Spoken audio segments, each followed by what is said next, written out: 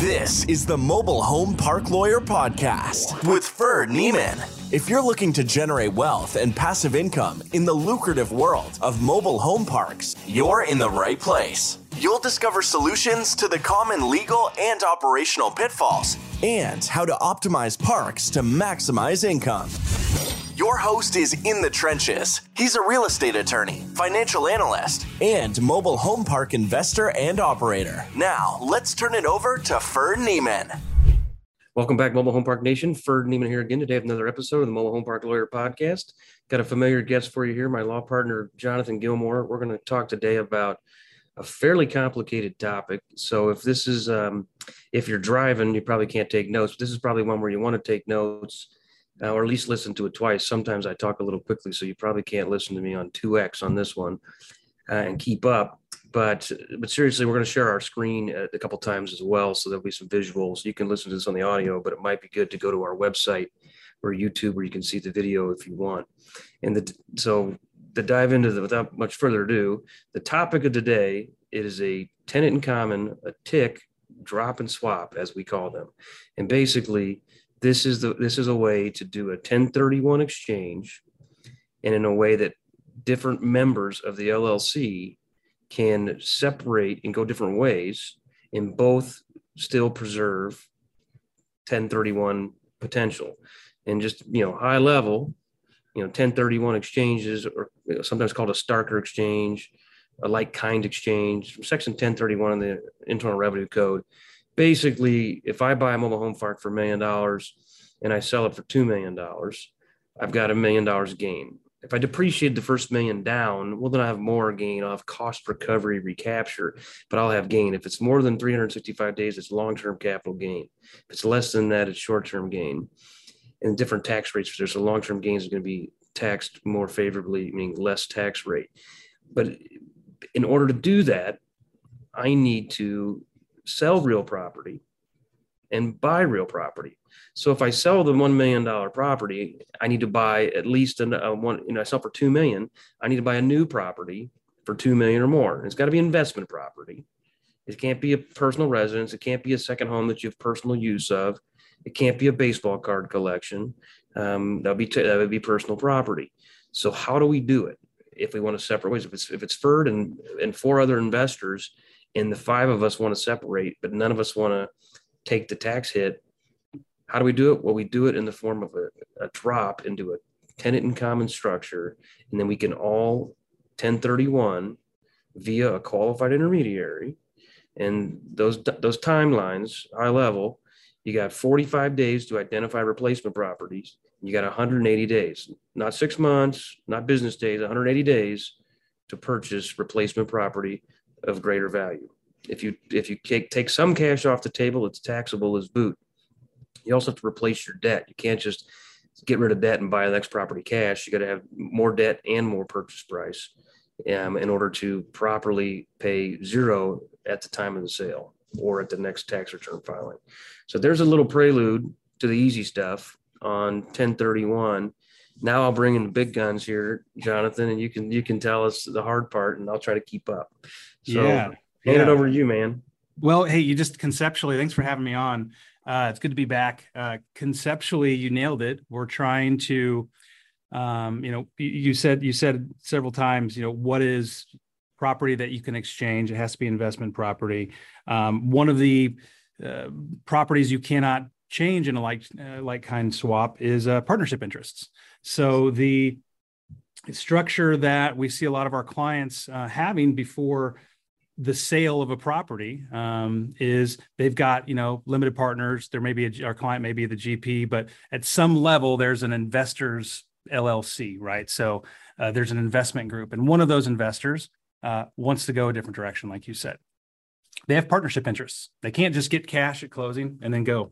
They have to convert that partnership interest into a real property interest. And they do that, like you said, by dropping down, if you will, that interest into a real property interest as tenants in common.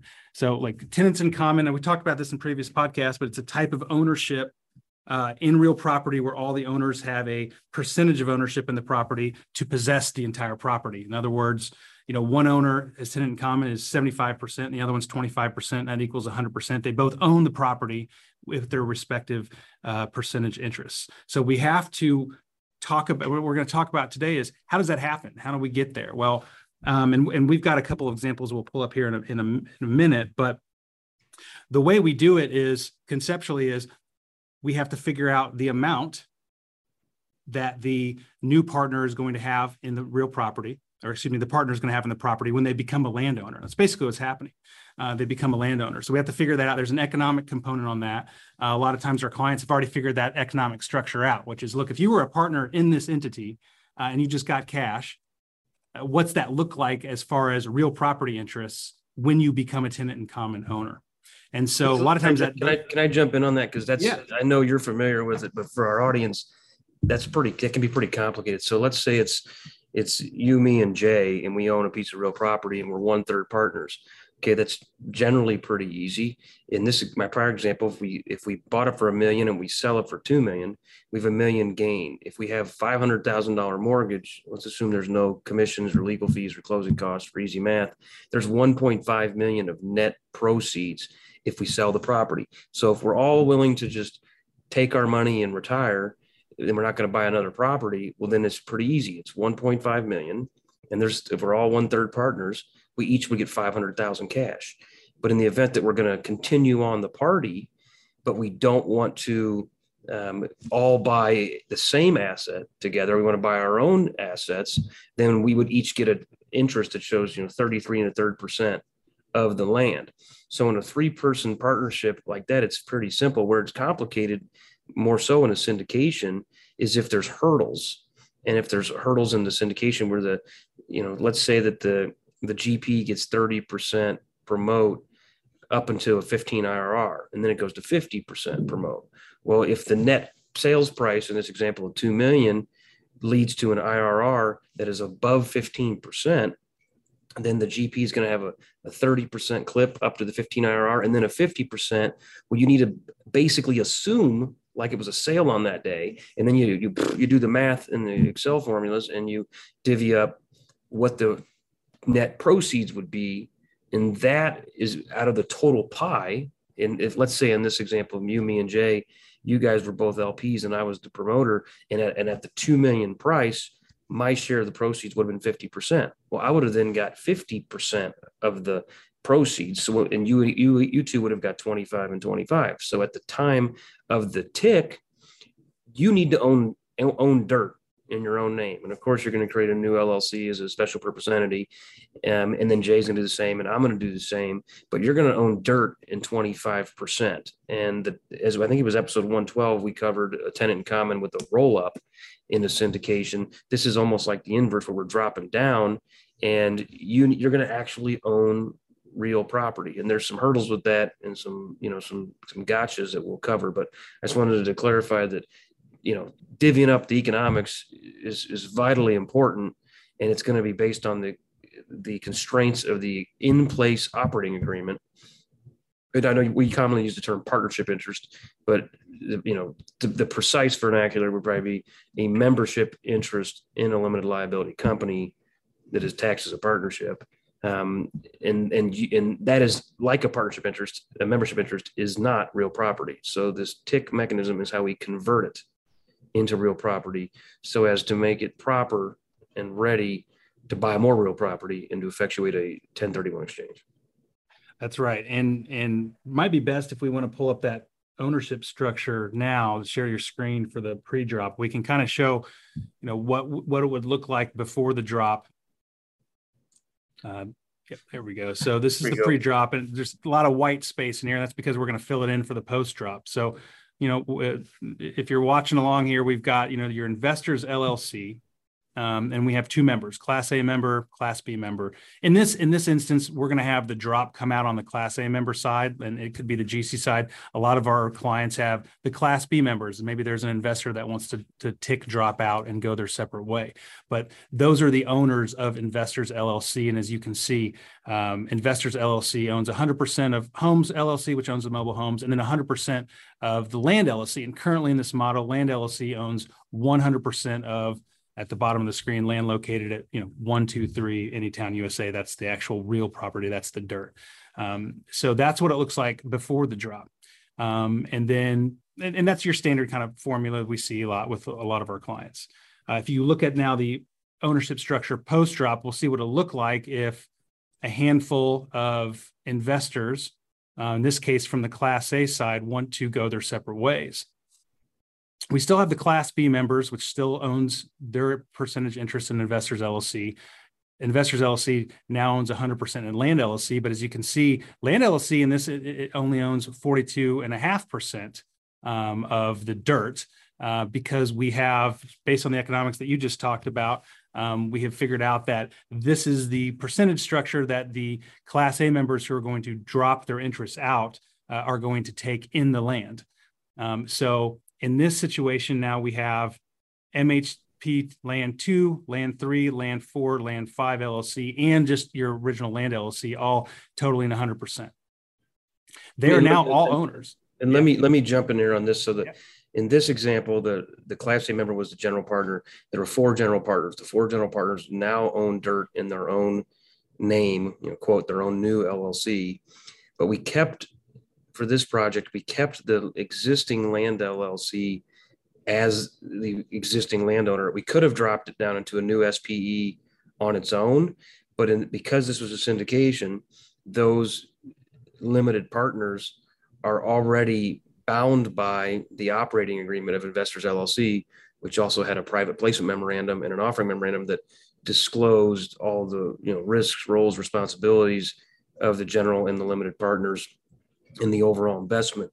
So if you tick all those LPs out and you got 30 guys and gals and entities in there, you kind of lose the control of them. That's right. And it's hard to get them back. So if the goal is to let the GPs separate and take their money elsewhere, but still maintain control of the LP money, this is a way to do it. If you didn't want to tick out, well, then Investors LLC, the sole manager and member of Land LLC, could just do a 1031 in my earlier example for all $2 million. Here, the $2 million, you got about 800,000 and change going to the LPs. You got about 1.2 going to the GPs, and you could have 5 potential different 1031s, noting also that you can 1031 into more than one property. So you add it all up, you could have quite a few different properties here. Gets pretty confusing for the title company and the qualified intermediary and the buyer, because the buyer's going to be buying from who. But that's part of it too that I know we'll cover. But that was the reason why Land LLC in this example did not become a new entity. It's a TIC member. There are 5 members, excuse me, at the time of the drop. 1, 2, 3, 4, and the original land. For a total of 5. So that's how you can take it. And then if you tick in, let's say you're going to go buy instead of a $2 million purchase, you're going to go buy a $50 million property. Well, you've already got the TIC structure set up. You might be able to tick and do a joint venture or even a syndication with other entities or other individuals and have them be new TIC members in a different acquisition. If it's a syndication, then it would be like we covered in episode 112, where they may get rolled up at a later date into one entity. But once you're rolled up, you can't really, it gets messier to try to roll back out. And so you really want to plan this in the front end as much as possible. And it's a lot of work, you can tell. And it is. It's lots of charts, a lot of work. Part of what, and we can talk about this with this on the screen. It's important is, like you said, not only on the investment side, on the PPM side, having authority, having disclosures ready, contemplating this potential event happening. Also, when you're negotiating the purchase and sale agreement, making sure that your PSA with the buyer has 1031 mutual cooperation language in there so that you can do this and you're not going to get any pushback. It's usually just one paragraph in the PSA. It's not too much. It usually just details that in the event of a 1031 exchange, parties will cooperate. You don't have to delay closing for this, but it allows in this case, the seller to say, hey, buyer, here's an assignment of our contract to our drop entities. and we're going to, engage in a 1031 exchange, and it really should be no big deal to the buyer that, because they've already been put on notice. This is a possibility through the purchase and sale agreement. You'd also reference the qualified intermediary and the title company. It's really important when we're, thinking about the drop structure that we loop in those parties as early as possible, just to let them know, hey, this is coming along, because with the title company, for instance, they have to revise the commitment. It's, to once we do the drop, basically, I'll just jump to how we do the drop real quick. The drop is a deed transfer, from Land LLC to these MHP Land 2, Land 3, Land 4, Land 5 LLC, where then Land LLC retains a certain portion, all is tenant in common. It's a deed transfer. Well, then that changed the fee simple ownership of the property, which is referenced in the title commitment. So there's time and turnaround with that. So you want to let the title company know as soon as possible that you intend on doing that, so that they're ready for it. And so that's very key, to communicate with the interested parties. I've had it happen before where I've been brought in the last minute and the title company wasn't even aware this was happening, and they're kind of caught on their heels. And so, and that's why I want to add to that. That's why you want to make sure you let the buyer know on a regular basis, like, hey, we're going to have a TIC drops, that we're going to have an LLC change. So you have in the contract, but you let them know, because the deed's going to be different. The assignment of leases is going to be different. The bill of sale is going to be different. You may have to fill out several. You'll have numerous deeds. You'll have sometimes the title commitments that they can just make one title commitment, just because they're still selling only one piece of property. It's just different ownership. But you may have additional transfer documents that the title company owner's requires, affidavits, authorizing resolutions. Who's the signatory at the end of this rainbow? You got all these entities with upper tier entities. You got new SPEs. And at some point you got to let the lender know, but we'll talk about that in a minute. We will. And the author, you touched on it, authorizing resolutions. This is a connect the dot kind of flow chart situation. Everyone saw the before and after. A lot of times there's several variations and iterations of that org chart, because it's kind of a negotiation of who's going where and how that's going to look. So that might take 4 or 5 different variations before you get to that final org chart. At that point, you then have to, as a lawyer, so what we spend a lot of time on, which is making sure that the resolutions authorizing not just the drop, but then the out sale to the buyer are all in line and in unison. And then sending those to the title company, obviously, to the qualified intermediary, so that they have the proper paperwork ready for the QI to take the proceeds at closing. And you kind of touched on those. That's actually for the drop, in anticipation of the actual closing. A lot of times, we can start talking about the lender here as well, but timing of this drop is crucial, right? I've had a CPA tell me one time, well, you really need to do the drop 2 years in anticipation to make sure there's no, IRS reclassification as, partnership interest, and thus losing the benefits that a 1031 exchange would afford. For the most part, drops happen 2 days or less before an actual closing. And one of the reasons is because you have to prepare for unringing the bell in the event that closing doesn't occur, which is very complicated. And, it's not just unwinding it, it's unwinding it with authority. And a lot of times that authority comes from the beginning of the deal, like you said, with the PPM and operating agreement. So you have to make sure you're looking ahead. And sometimes you just don't have that ability to do so. Well, let me, I want to add to that. Yeah, because I think about it, if I'm the syndicator of a deal or just a manager of a project, let's say I'm the earlier example, I own 50, and or I think we did thirds, but say I own 50, you own 25, and Jay owns 25, and I'm the manager. I have control. In this case, I don't have majority vote, I guess, but I have control. If I tick out, how do I maintain that control? Well, I do via the tenant in common agreement, which is a separate contract that binds the tenant. Because if I'm going to give you and give 30 LPs their own land, I don't want them selling it off, because it just, tenant in common 101, you could sell it to Bob. Well, now I don't know Bob. Maybe I don't want to be partners with Bob. But that's your right, unless you've contracted it away in their tenant in common agreement that says you can't sell it, or we almost sell together. So that's an issue. But when it's easy for a CPA to say, You do it 2 years before closing. Well, who knows when 2 years before closing? I own property right now. I don't know if when's 2 years before closing date. But in addition to that, if I tick it out, I got to have more management agreements. I got to have more insurance on the property. Presumably, my loan has a do not encumber or modify ownership or transfer or sale clause. So if I tick it out, I probably need the lender's permission. Well, a lot of lenders are going to say no way, right? Or they're going to charge you a bunch of fees to analyze it to then say no way. So I think in the real world, what happens a lot of times is people do it simultaneously at closing or the morning of, and it's just basically record this, deed out, and the title company's got the new title commitment ready to go and owner's policy as if it's about to happen, and then the attorney, dutifully crafts a closing construction letter, laying out the order of operations, and sharing all the requisite documents, many of which we've already covered. But I think practically, 1 year is safer than 2 days, and 2 years safer than 1 year. And the safe being the IRS. If you do this 2 days before closing, they're going to say, why are you doing this? It's almost like you're trying to do a 1031 exchange to not pay tax, and they don't want you to do it. So there's some IRS rules have a safe harbor, meaning like a bright line test. If you do this, like if you're self-employed, you pay your own taxes.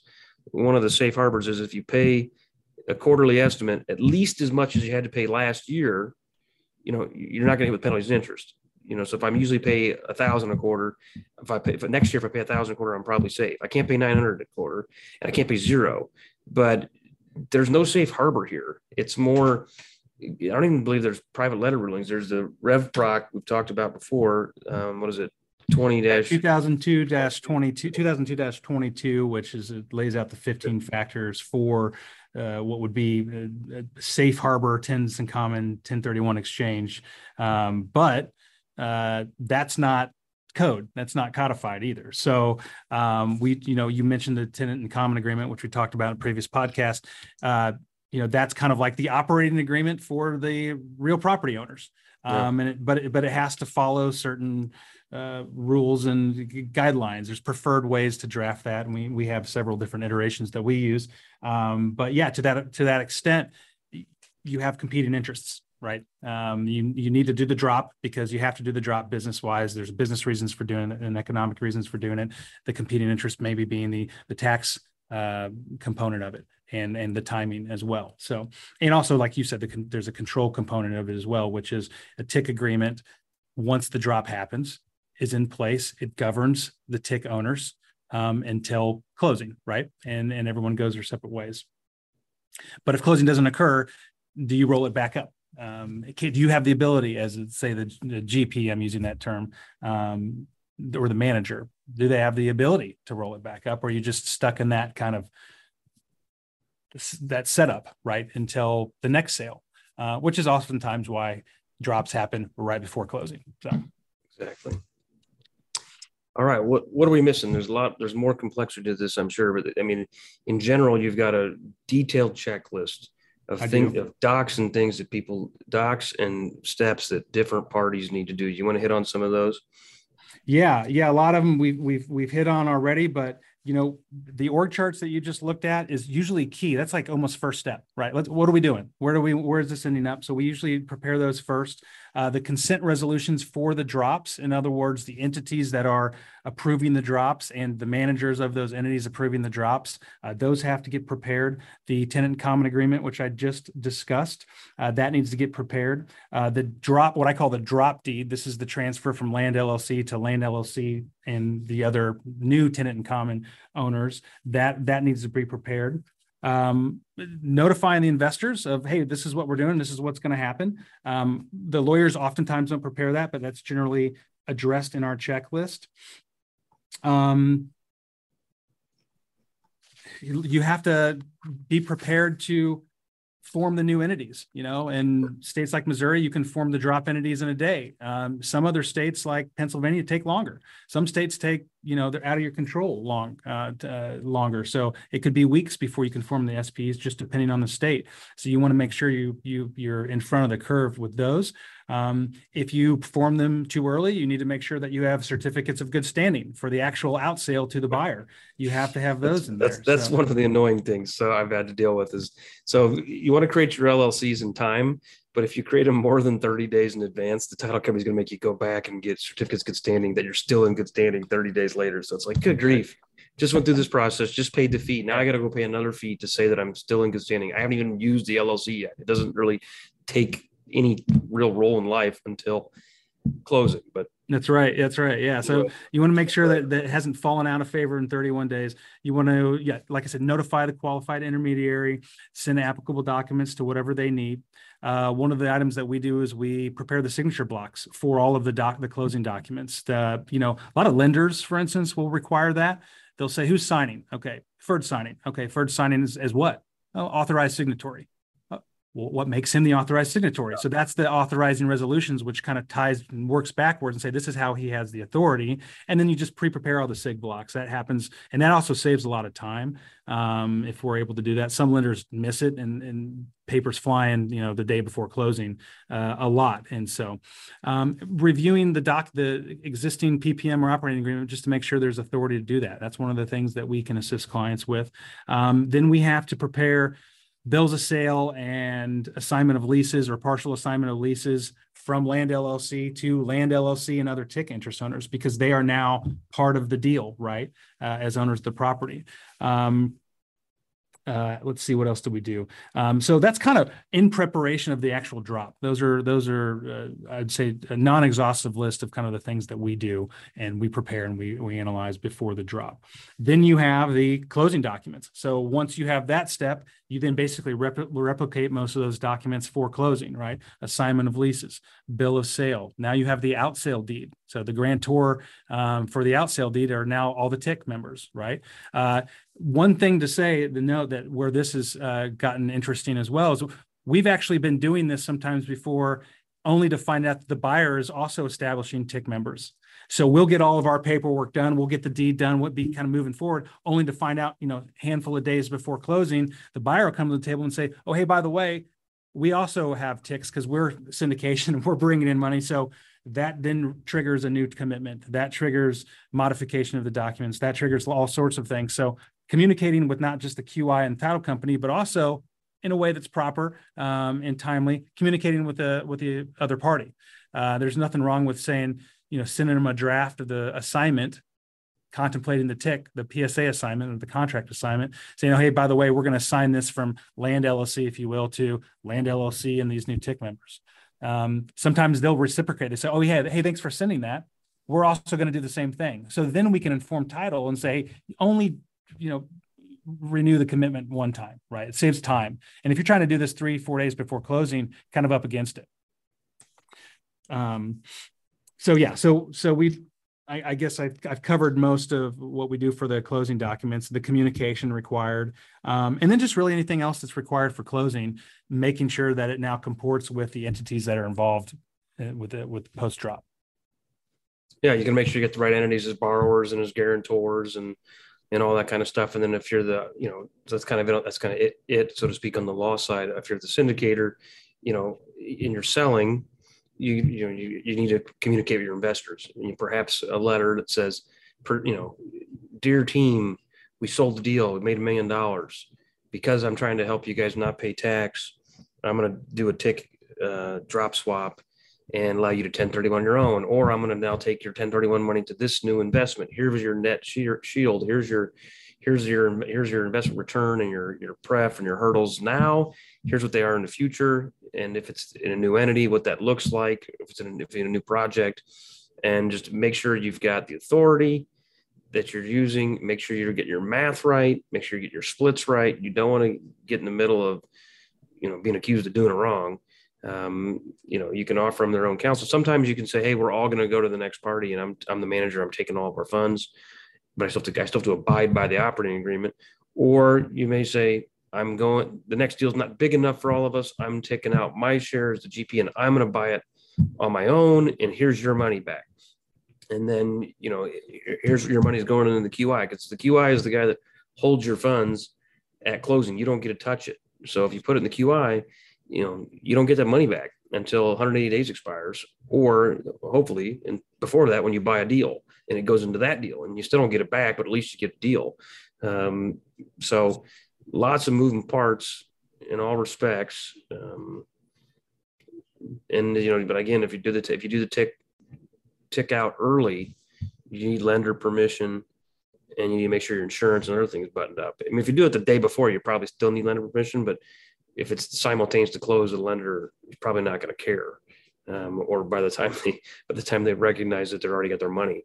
I'm not going to advocate for that, but practically that's how it seems to happen, that the title company is, the lender doesn't even really know. They just, hey, we request a payoff, we get a payoff, the payoff's $500,000, boom, you got paid off. And they get paid before the deed swap. So they're not, in the theory, they're not harmed. That's right.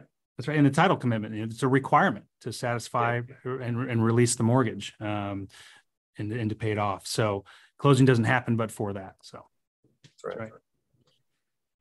All right, Jonathan, great stuff. Anything else we missed? Any other comments? That's it. That's what I got. Thank you for having me on. I appreciate it. Yeah. Should I hit record now? Oh. Okay. You know me too well. Thanks, man.